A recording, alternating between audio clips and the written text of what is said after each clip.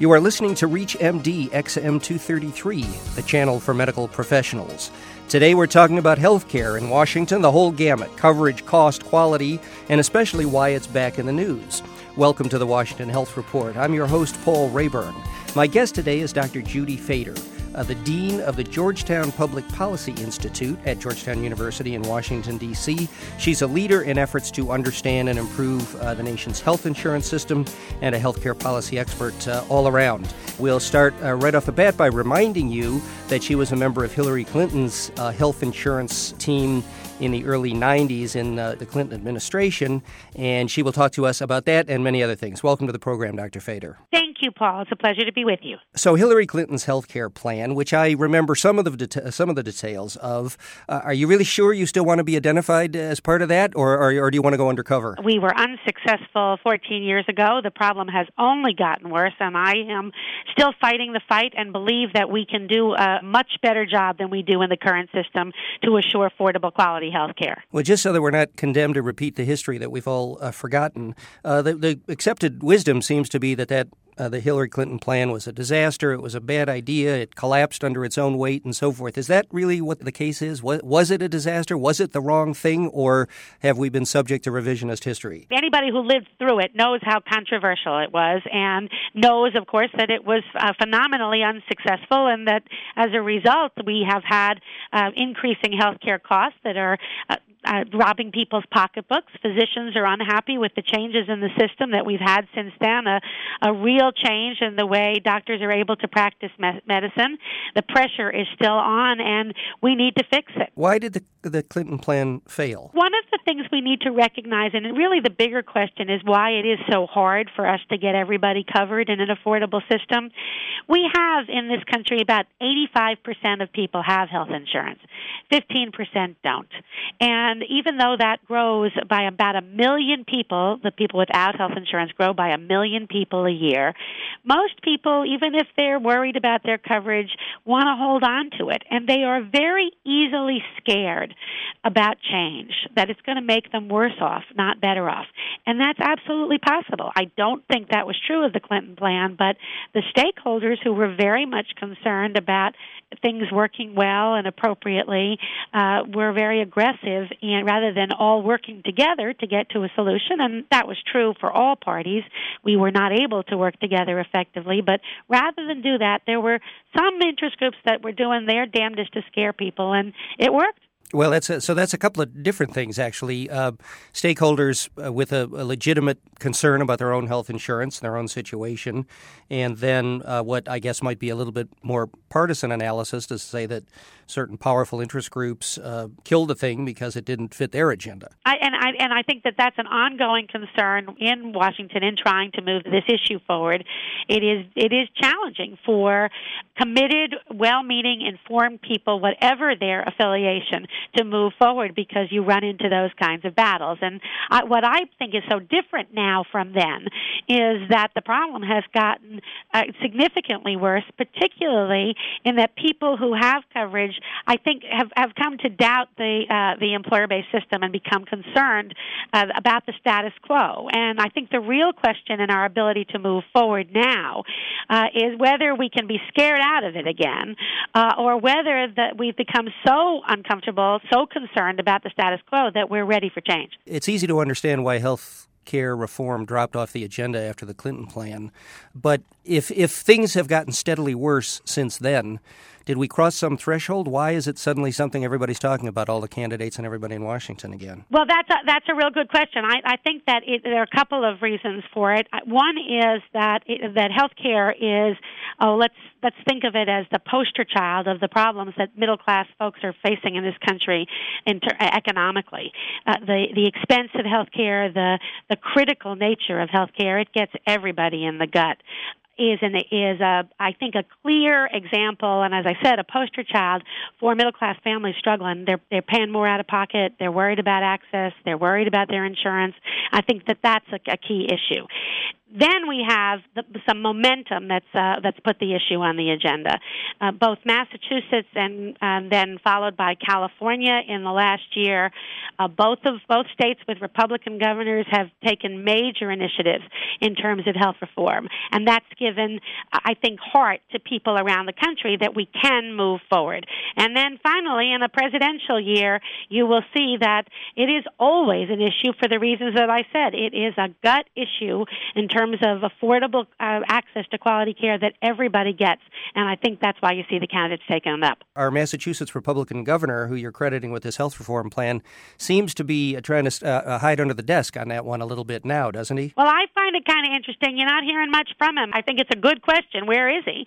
This is an issue that should matter whatever party you're in, but I think you're right that he is not looking to take credit for it. Now, this is Mitt Romney we're talking about, of course. Has he said anything about what his plan would be? I've not seen any of the Republican candidates come out with specific proposals on coverage. I think that they've been relatively quiet on this issue. It's an issue where I think that they have a battle the Republican candidates have a battle to prove that they can effectively handle this issue. President Bush came out with a proposal that has a lot of flaws, got resoundingly criticized, and I think that the Republican candidates are not picking it up. It's very different on the Democratic side. For those of you who have just joined us, this is the Washington Health Report on ReachMD XM 233, the channel for medical professionals. I'm your host, Paul Rayburn. We're talking to Dr. Judy Fader, Dean of the Georgetown Public Policy Institute at Georgetown University in Washington. Well, if the Republicans aren't saying too much, what about the Democrats? Can you run us through the list there? And that's right. Well, we know it's a long list. We've got Senator Edwards was out front on this, presenting a plan for universal coverage. What is his plan? His proposal is that's the first part of it is to recognize that it is a commitment to get everybody covered. He is building on the employer system, but giving people a choice between buying coverage, getting coverage from their employers, and having employers pay for that coverage. And if they are not paying for the coverage through the workplace, then employers are supposed to contribute to, I believe he's calling it a health mart, a place where, like the federal employees health benefit program, that people can purchase coverage in a market that doesn't discriminate against them based on their health status.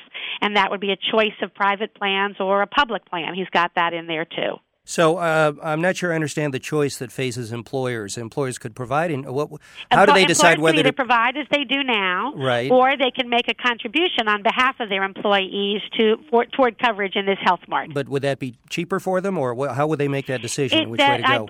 He's got a maximum on the amount that an employer has to pay, and I believe I saw 6% of payroll, which is so that if they're paying their provision of health care coverage, it costs them more than that, which it would for many, then they can get it more cheaply in this health mart. Now, what about other Democratic candidates? Who else has said something interesting? Except for the commitment to universal, we haven't seen a lot of specifics from the candidates. They all do talk about universal coverage. They all talk about, including Senator Edwards, talk about getting better value for the dollar out of the system. There's a lot of focus on comparative effectiveness research, helping physicians and other providers get the research on what works and what doesn't, so that they have the guidance to serve their patients effectively. We're not doing well enough as a nation in that regard.